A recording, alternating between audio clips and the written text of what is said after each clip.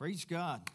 Well, I know that with the election, no matter what, there's going to be 50% of the population upset no matter who wins. But this is the thing that the Lord has just really put in my heart. I know each party says they're going to bring unity to this nation. It's not going to happen by the government. It's going to happen by the church. I believe the church is what's going to bring unity to this nation. And there's a lot of divisiveness and probably will be even more so in 2021. I hope I'm wrong. But I believe it's going to be the time, I believe this with all my heart, it's going to be the time that the church is shown the brightest. It's going to shine bright in 2021. I believe that. And the Lord has put some things in my heart. I'll talk about that in just a minute. But if you want to follow along this morning, you go to our website, rmfchurch.org, click on Media, then Notes. And today's message, Never Quit. Never quit. And so let's pray before we go. Father, we just thank you for the power of the Holy Ghost. You said that he would minister, he would speak to us. And Father, you have promised us that my sheep hear my voice. So I believe everybody in this place is hearing you speak to them today. Thank you for open hearts. I thank you for minds being renewed today in Jesus' name. Amen. This is a scripture that the Lord gave me back in November. It was about this time last year the Lord gave me this, and we've been saying it, I believe, every Sunday for the whole year. Romans chapter 15, verse 13, the Passion Translation. Can we say this out loud together? Now may God, the inspiration and fountain of hope, fill you to overflowing with uncontainable joy and perfect peace as you trust in him. And may the power of the Holy Spirit continually surround your life with his superabundance until you radiate with hope. So we are just nothing but radiators of hope. Amen. And the world is going to be, especially in America, they're going to be looking to people for hope. And we're going to give it to them because we're full of it. That's in a good way. We're full of it, all right? Some of your minds just went back to your old. Anyway, I was praying about our church this week, really intensely about it. And I have been I felt like the Lord's just been dealing with me about our church for the last few weeks. And I felt like this is what God is saying to us, that he wants you to know this morning. I wrote it down.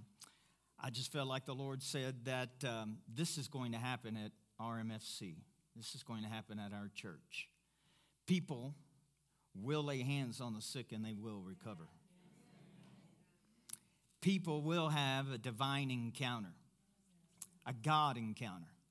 I believe our worship's going to change. I believe our worship's going to where people will be just worshiping God, and I believe people are going to get healed right where they stand, worshiping God. I believe people are going to get renewed. I believe marriages, I do marriage counseling. I do. And it's not one of my favorite things, but I do it. And just like going to a hospital and visiting people, I don't enjoy that, but I do it. Not because I don't want to see you. I'm just not, I'm real squirmish. If I see blood, I'm gone. And I have left somebody in the hospital when they started, their IV popped out and started bleeding. I left. I just went to the front desk. I said, so-and-so in room 202 needs help. You need to go help them. And I left. So that's the way I am. So you don't want me. You want me praying for you. You do not want me in the vicinity of the hospital. But anyway, having said all of that, I believe people are going to change and be transformed. Did you know God has never been interested in behavior modification? Where if we're obeying rules, if we're doing a bunch of do's and don'ts, and people says, oh, well, they're doing good because they're not doing this and not doing that. But do you not realize that God's never been interested in behavior modification? He's only been interested in transformation.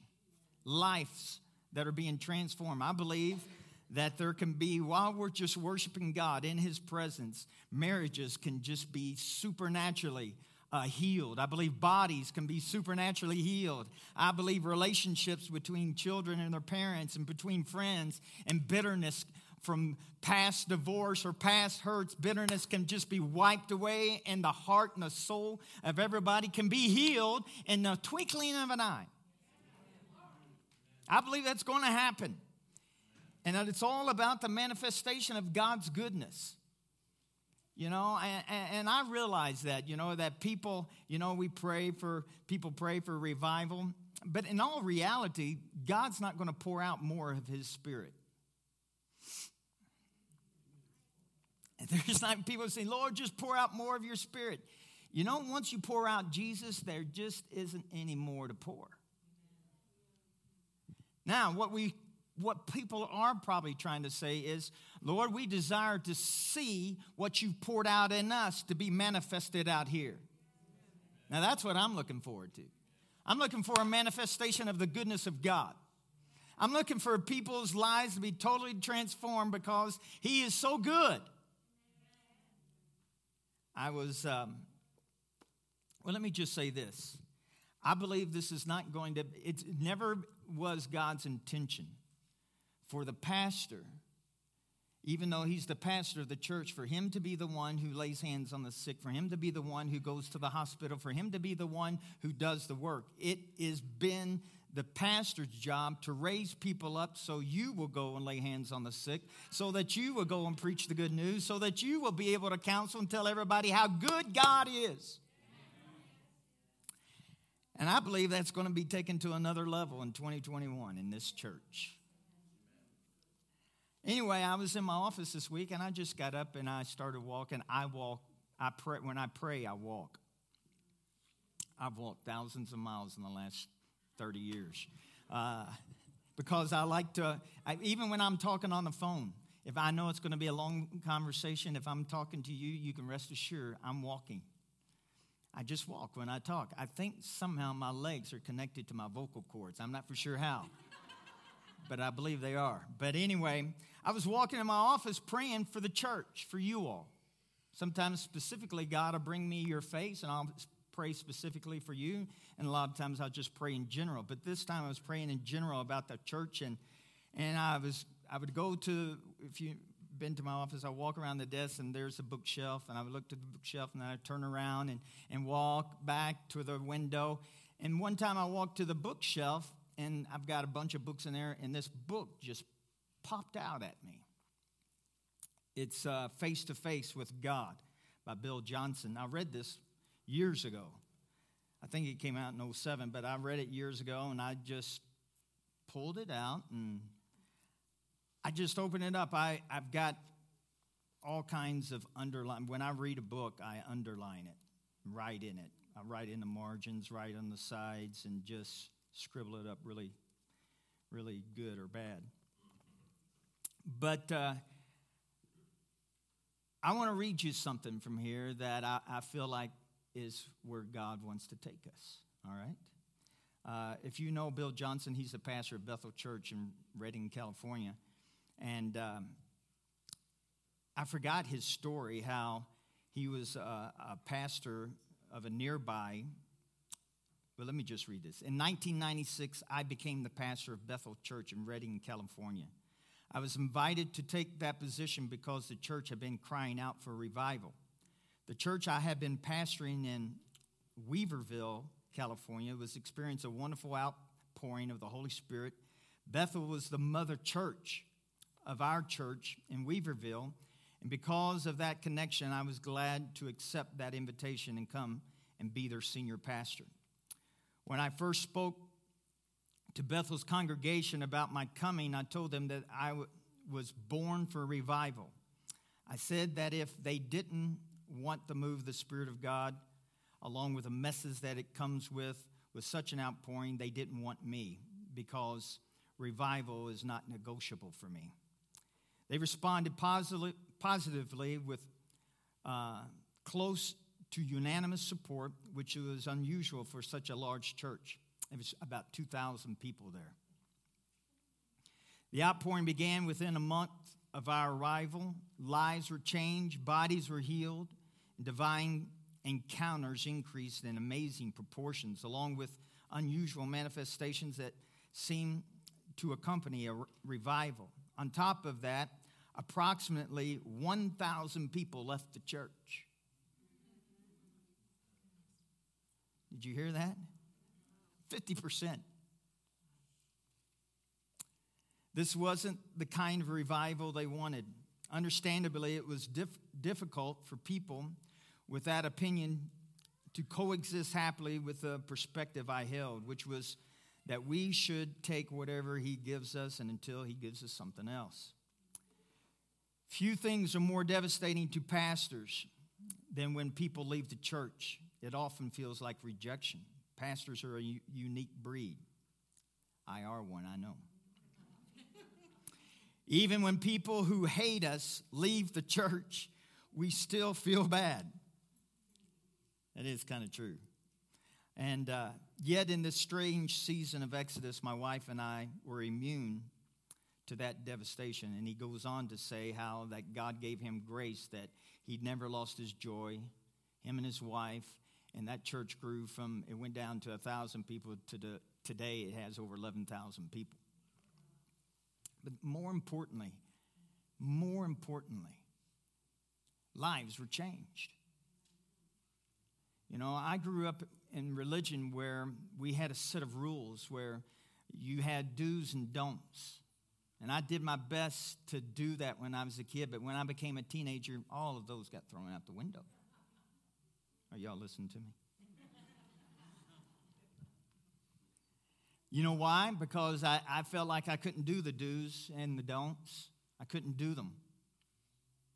And it wasn't until years later that during all that time, I felt always condemned, always not measuring up, always insecure about my relationship with God. Until many years later, I started learning about the love of God. If you would have asked me when I was a teenager if I loved God, I would have said yes. Does God love you? Most of the time. That's what I would have answered. And then the older I got, sometimes, and then I hope so. It's pretty sad that that's the mentality of a lot of Christians today. That they hope God loves them. They hope they're acceptable.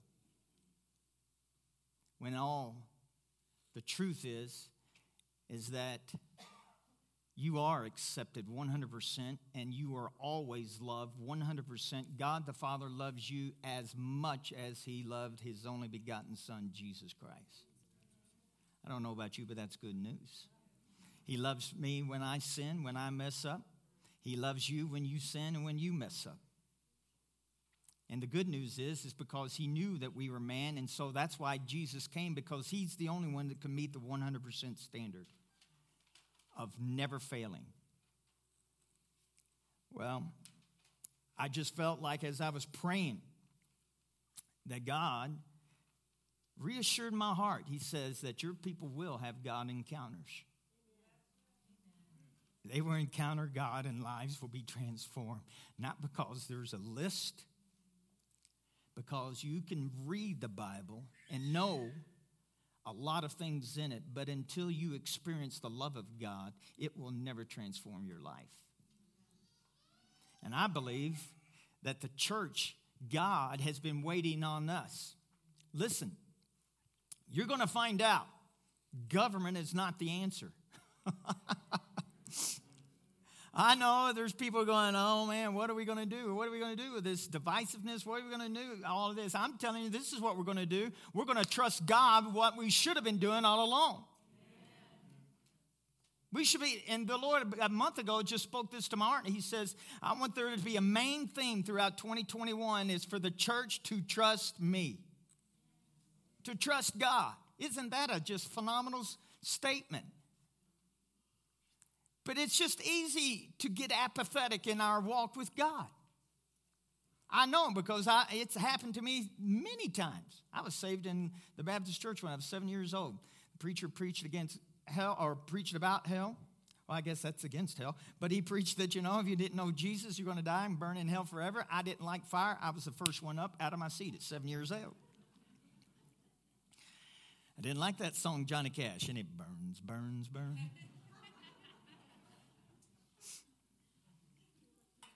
But God has reassured me that he says, Mike, I'm going to answer your prayers. And my prayer for this church has been that you will get a God encounter to a degree that the manifestation of God would just invade your life. Woo! God encounters. When we come together, that's why I believe the Bible says, do not forsake the assembling of yourselves together, especially as you know when the day approaches. In other words, when we think that there is going to be an end time for this world. Time will keep going, but it's going to be very different.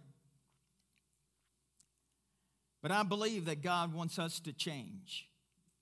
I believe he wants us to shake off the apathetic. And listen, there's no guilt or condemnation. I believe that's the greatest tool of the devil in the church.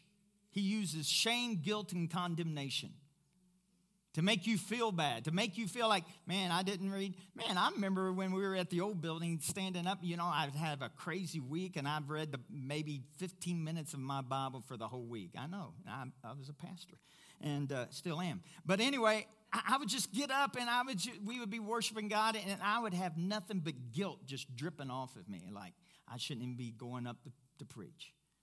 I didn't spend much time with you. I didn't read much. I just. Don't get me wrong. I'm not saying let's quit praying, let's quit reading the Bible. If you think that, then you're just messed up. I'm not saying that. But I am saying this, that if you feel like, because I do know this, when I would read a few minutes more, the devil, I didn't know it was the devil. The devil never does say, I'm the devil and I'm here to make you feel guilty. He always comes in first person. He says this to your mind, I just never read enough. I'm not worthy enough. And so you think that's your thoughts, but it's really not your thoughts. It's his thoughts that he's putting in you, and you think it's you, and it's not you.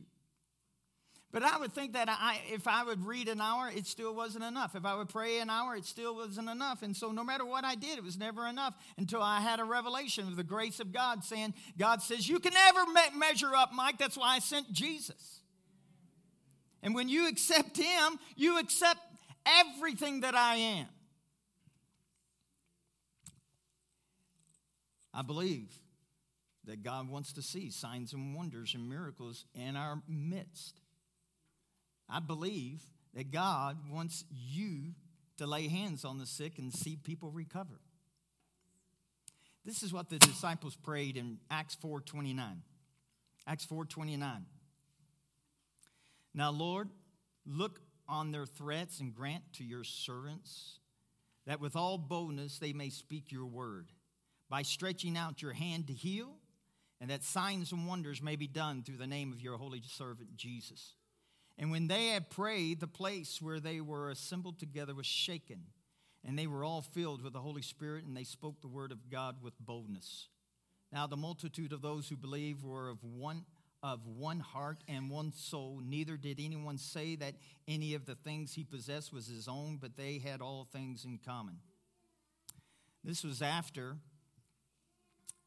of course, in Acts, it was after the resurrection. The church was still being persecuted. Romans were killing Christians, and so the church was being threatened all the time. But the great thing about even living in the darkness, the light will always shine in the darkness no matter how dark it gets. Let me just ask you this. How many people, let me see your hand, that you know that you were healed by God? Let me see your hand. Just everybody look around. Hold your hand up. Everybody look around. Someone told me one time when I was in my early 20s, said, I just don't really believe that God heals. I said, well, you're a little late because I've already been healed. I said, that's like if an astronaut, we were missionaries in Africa, and we went to some places in the bush where, the They've never seen a white guy before, much less a red-headed white guy. I was red-headed at one time. But anyway, but if an astronaut went to the bush of Africa, some remote place, and he looked up at the moon and told the tribe there that, you know what, I walked on that moon, they're going to look at him and go, yeah. But it wouldn't change you couldn't convince the astronaut of the truth that he experienced. And so when I was ministering to this person, he was my best friend's father in the hospital in Louisville, Kentucky. And so when I ministered that to him, he began to cry because he realized that I said, I have been healed by God. And so you can't tell me that God doesn't heal anymore. You're too late. In Mark chapter 16, verse 17, you're probably familiar with this. It says, and these miracles will accompany those who believe. It doesn't say, and these miracles would accompany those who are in ministry or pastoring. I want that to sink in. And these miracle signs will accompany those who believe. Do you believe this morning? Do you believe in Jesus? It says, this is for you. They will drive out demons in the power of my name. They will speak in tongues. They will be supernaturally protected from snakes and from drinking anything poisonous. And they will lay hands on the sick and heal them. This isn't my opinion. It's just time that the church start believing what God has said about you and what he's deposited in you. See, I don't have the ability in and of myself to heal people. But Christ has dwelled inside of me, and the same Jesus that spoke to the blind, the same Jesus that spoke to the deaf, the same Jesus that raised the dead, that same Jesus lives in me and lives in you, and the same power that he had then is the same power that dwells in you and me today.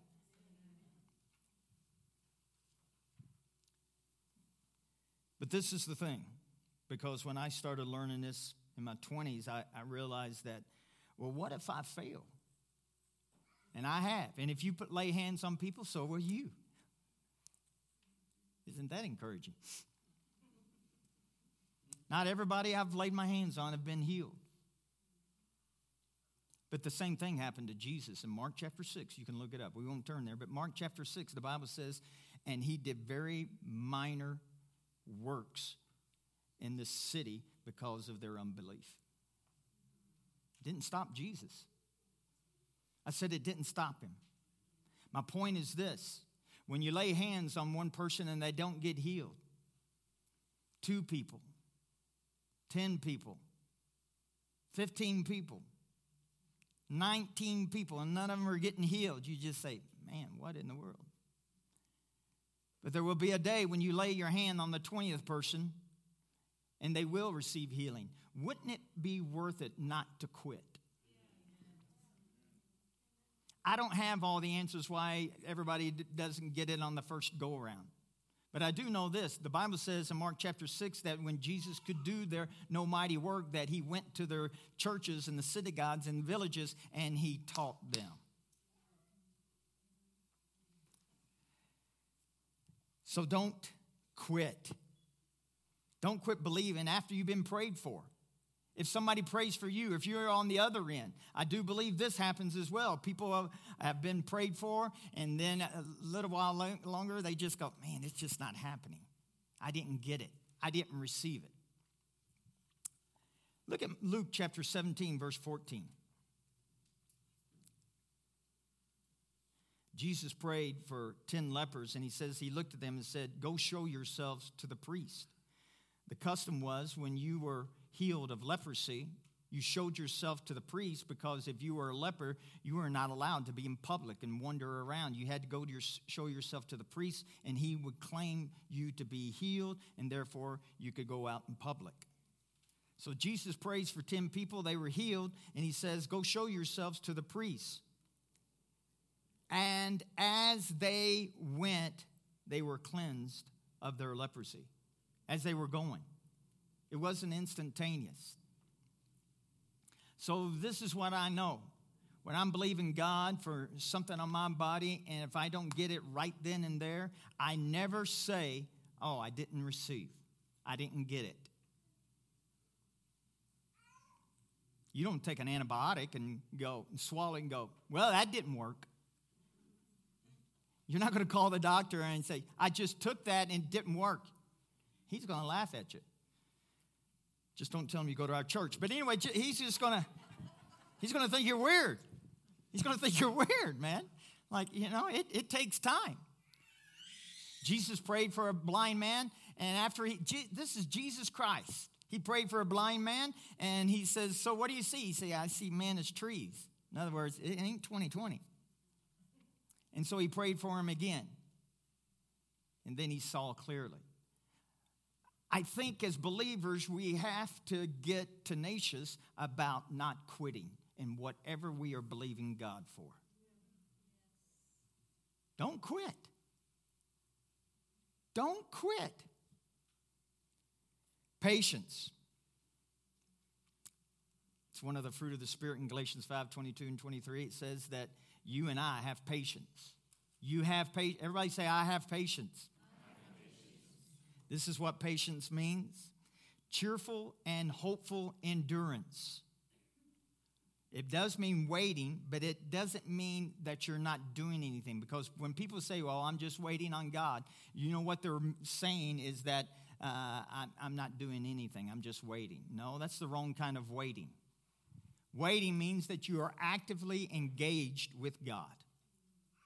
You are actively engaged with God. In other words, you're believing. You're taking the word of God, and the Bible says that his words are medicine to all of your flesh. So you're speaking that into your word. That's waiting on God as far as you're engaged in his word. You're engaged in his presence. They that wait on the Lord renew their strength. It means steadfast focus. Patience means steadfast focus. It means faith that endures over time, which means you don't give up. Endurance, patience. I know we've seen people burned out. I've been burned out before. There's been times years ago that when I thought, dear Lord, I don't want to preach another message. I know. Can you believe that? And the reason is because you can lose a battle in your mind. Patience helps us to finish our race. And not just to finish it, but to finish it with joy.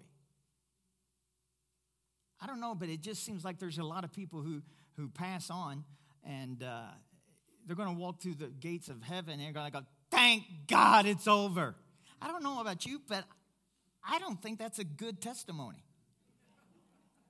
I don't think Jesus is going to be going, no, I want to be like Paul. Woo! I finished my race. I've ran the course. And I've not only finished it, I finished it with joy. And this is a guy who was put in prison for 2 years for preaching the gospel. This is a guy who was stoned and killed. This is a guy who was beaten. This is a guy who had revival and riot. Every city he went, people hated him. And he sits there, man, you can't touch this.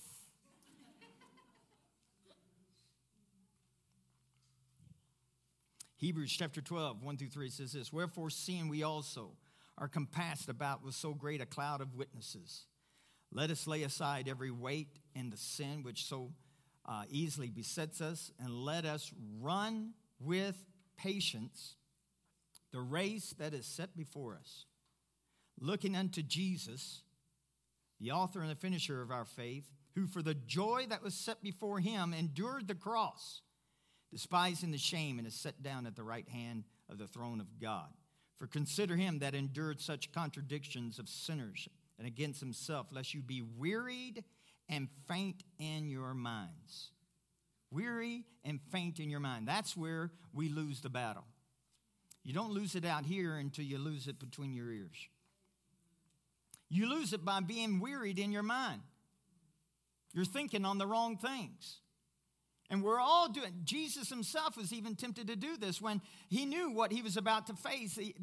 sweat drops of blood was dripping off of him because he knew what he was about to face. And he said, Lord, if there's any other way to do this, let's do that. So in other words, if there's a plan B, I'm all for plan B. But he said, nevertheless. And then he talked to his soul. He talked to his soul. People, they say that if you talk to yourself, you're crazy. It's actually the opposite. If you don't talk to yourself, you can go crazy. You need to talk to yourself. I talk to Mike all the time. And Mike is a good listener, so he listens to Mike. But I tell myself, you will not get depressed. You're not allowed to get depressed. How can you get depressed when Jesus has given you life and he's given you everything to enjoy life? How can anybody get depressed with a Savior who lives inside of him, who died for you, who gave you life, who gave you prosperity, who gave you healing, who gave you everything to enjoy life with? How in the world can you get depressed? So that's why David said, why so downcast, O my soul? Jesus, God, the Father, is the lifter of our head. So you talk to yourself so you won't get weary in your mind. But it says we have a cloud of witnesses. Sandra has joined that cloud of witnesses. There's a cloud of witnesses that have lived the life that God had for them. And now we are on this planet and they are expecting us to endure and not quit, not only for our sake, but for the generation that's coming after us. They are dependent upon you living your race. And not just living and running your race, but doing it with endurance, with patience, which means a joyful expectation. 2020, everybody's thinking, thank God we only have, 6 weeks left, 7 weeks left, and we get to change the calendar to 2021. But listen to me. We have to believe. We have to believe with all of our hearts that we're going to run the race with joyful expectation. That we're not going to wait till January 1st. Let's just believe it today. Let's believe it today. That life is sweet for you today. It says a cloud of witnesses. They're expecting you and me. So patience involves maturity. It does. We have to be involved in what God has done for us. And it takes maturity. It's a process. Endurance is a process. Patience is also the fruit of learning to respond properly to hardship. Did you hear that? It's the fruit of learning to respond properly to hardship. If you're on this planet very long at all, you're going to face some things that are rough, bad, terrible, and downright ugly. You're probably going to face some tragedy sometime in your life. We don't have all the answers, but I do know this. How you respond to that can very well determine your future. There's people that something bad happens and they quit serving God, quit believing God. Just because they look at this, but I have put in my foundation that no matter what happens, I'm going to love him, and I'm going to always believe that he's a good God no matter what I see, no matter what goes on around me, that God is good and he's the best father anybody could ever have. You got to have that. Because, man, there's going to be things that will shake you. And the Bible says things will be shaken. Man, the United States of America is getting shaken right now.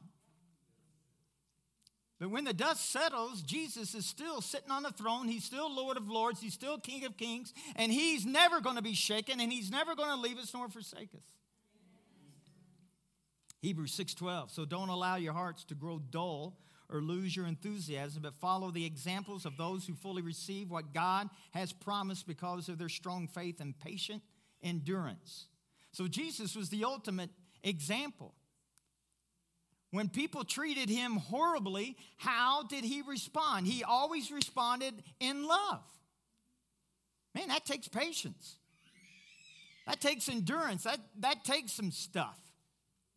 How did Jesus respond? Because if you're not careful, you say, well, endure. We just have to endure sickness and disease. No, don't jump on that bandwagon. You don't have to endure anything that God paid the price for. 1 Peter 2:24, by his stripes you were healed.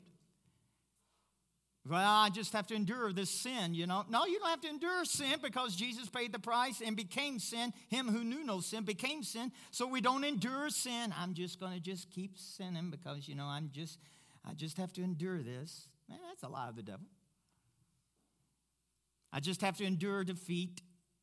I just have to endure depression. I just have to endure. I'm just gonna hang on until I cross over Jordan. Stormy. How's that song go? Stormy. I'm not getting any help in here. Stormy Banks. Something about, it was a terrible Christian song. It was. It's like, well, we're just going to hang on and just, oh, hallelujah. You know, no, they didn't say hallelujah. We're just going to hang on. We're suffering for Jesus. Let me tell you something. If you think you're in sickness suffering for Jesus, there's no glory in Jesus getting out of that. If you think you're suffering in poverty, there's no glory in God getting. Don't get me wrong. Listen to me. If everybody listen to me, don't never let yourself get condemned for, especially for a church like us that we believe in healing, and somebody gets sick, you know, then the first thing that happens is you feel guilty or condemned. Man, that is so much of the devil. Don't play into his hand. Don't play cards with the devil. You will lose. If you're going to play cards, play with the Holy Ghost. You will always win. It's probably not a very good illustration, but you know I get the point. You get the point. We win. God wants you to know that you win. Even if you die in sickness, there is no defeat for the believer. So don't ever let the devil condemn you, make you feel guilty or shame for 1 minute because, man, I've just been struggling about getting healing. I've just been that. Listen to me. Don't let that cause you to feel condemned. If you're struggling financially, don't let that cause you to be guilty. I must not be. Listen, none of us are perfect. But I do know this. The more that you understand about this, the more victory you'll have over sickness. The more victory you'll have over poverty. The more victory you'll have over depression. The more victory you have in your life, in your relationships. So don't allow yourself to feel guilty over anything. James chapter 1 verse 2 says this, my fellow believers, when it seems as though you are facing nothing but difficulties. Are you hearing me? Nothing but difficulties. I think we've all probably been there.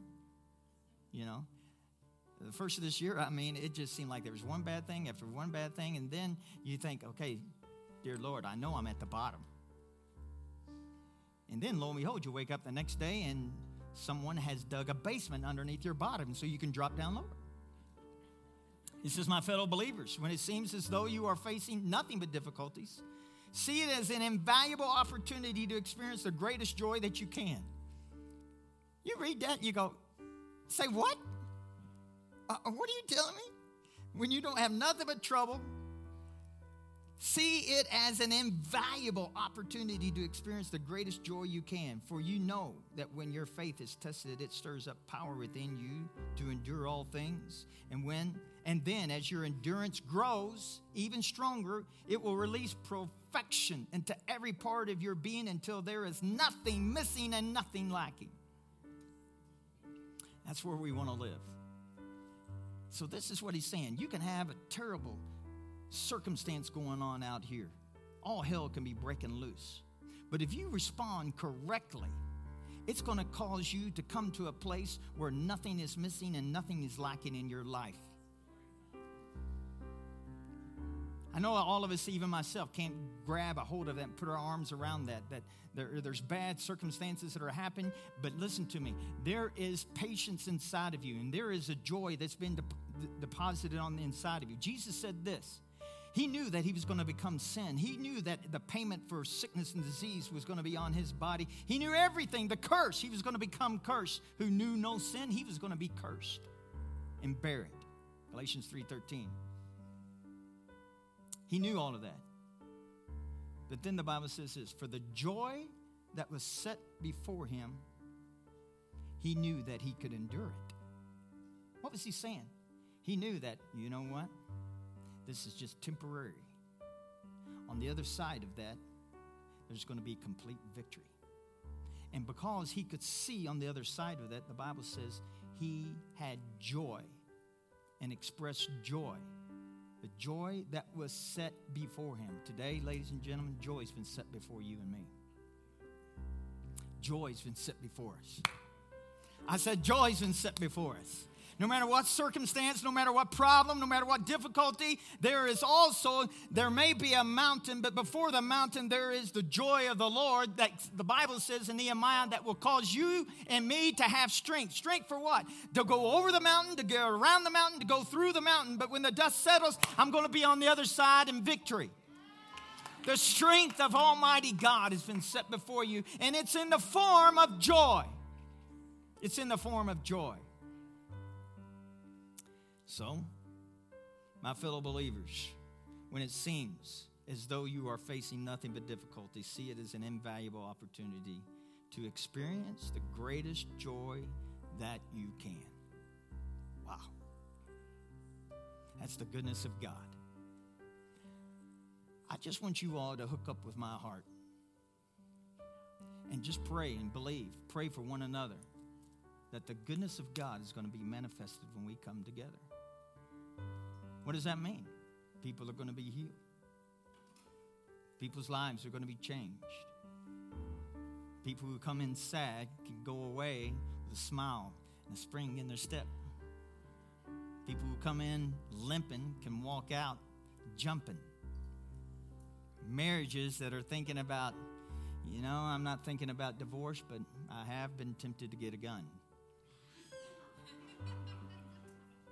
Okay, maybe that was really bad, but there's some don't believe in divorce, but listen to me. If you've been married probably longer than 6 months, there's been some times where you just think, dear Lord, what did I do? I thought I was lonely, miserable. I've told single people this all the time. There's a lot worse things than being lonely and miserable. You think that's the worst? No. You'd be married to the... Anyway, we won't go there, but the problem is this. We need to... I tell you what, I've been married 31 years. Let me give you this testimony. And I have had revelation about loving my wife in the last 6 months like I've never had before. I know, yeah, you should clap. My wife would be clapping, I guarantee it. And I just didn't realize. I just thought, you've been married 31 years. You should know a couple things about love. In the last 6 months, I just felt like I didn't know squat. Because when you truly have the love of God, listen to me. The wisdom and the revelation of God is not just so you and I can be smart. The wisdom and revelation of God is so that you and I can step into the unseen realities and embrace what is not seen and it become real to you. Did you get that? And so all of a sudden, these last 6 months, I've understood that God loves me so much and that I have that same love toward my wife. Which means this. Do you understand that, you see people when they've been married for 20, 30 years, and they said, I don't love them anymore. And this is the thing, you gain a few pounds, you lose some hair, you got wrinkles here and there, and obviously you don't look like you did when you were 20. I'm speaking where the rubber meets the road, okay? Just everybody keep looking forward and smiling. We all think you're happy. This is the thing.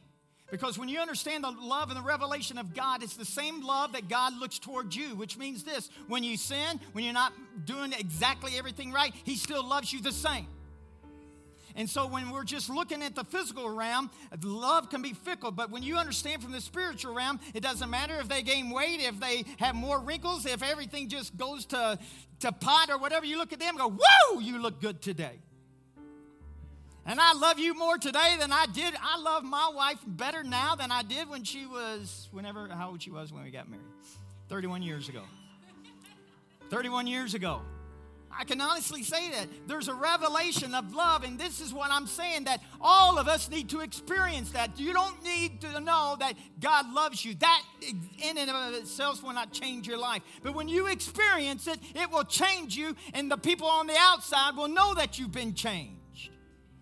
And this is how the world will know that you're my followers, for your love for one another. No matter what political affiliation you are, no matter what race you are, no matter what culture is behind you or in you, the love of God is the most powerful thing on this planet. And it will change nations and cities. Let's stand. Hallelujah.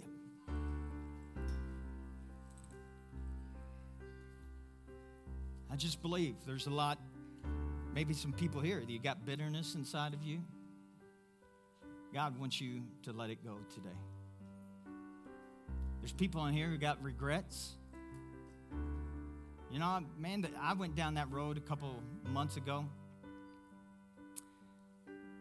Regrets of some of the things I did in my 20s, and I just thought, man, I wish I could take that back. So I dwelled in my mind there too long. And it was a downer of a day. Listen to me. You and I need to live our lives with zero regret. Zero. So if you got regrets that have been hounding you today, let it go. I don't care. Some people say, I did something really terrible. I had an abortion when I was younger. Or I got divorced, and I was the reason of the divorce, or I was this, or I did that. And just listen to me. You need to let that regret go. You need to let that regret go. Because today, His mercies are new, brand new today. God wants you to experience His love today. And it's hard to experience His love if you're hanging on to regret, bitterness, in the past. That's why Paul said, this one thing I do, I let go of the past and I press toward the mark. I press forward to what God has made me and called me to be. You can't do anything about your past anyway. So if that's you today, when I pray, you just, in your mind, your heart, just say, God, I'm giving you my past. I'm giving you my regret. I'm giving it to you. And from this day forward, anytime those thoughts come to your mind, listen to me. Anytime those thoughts, just because you gave it to God doesn't mean the devil will go, okay, we'll forget about it. No, He will bring it back. And every time He brings it back, you say, oh, that's the blood of Jesus has taken that away from me. I'm sorry, you got the wrong address. It's no longer part of my life. The blood of Jesus doesn't cover. It takes it away as if it never existed. Let me pray for you. Father, I thank you in Jesus' name.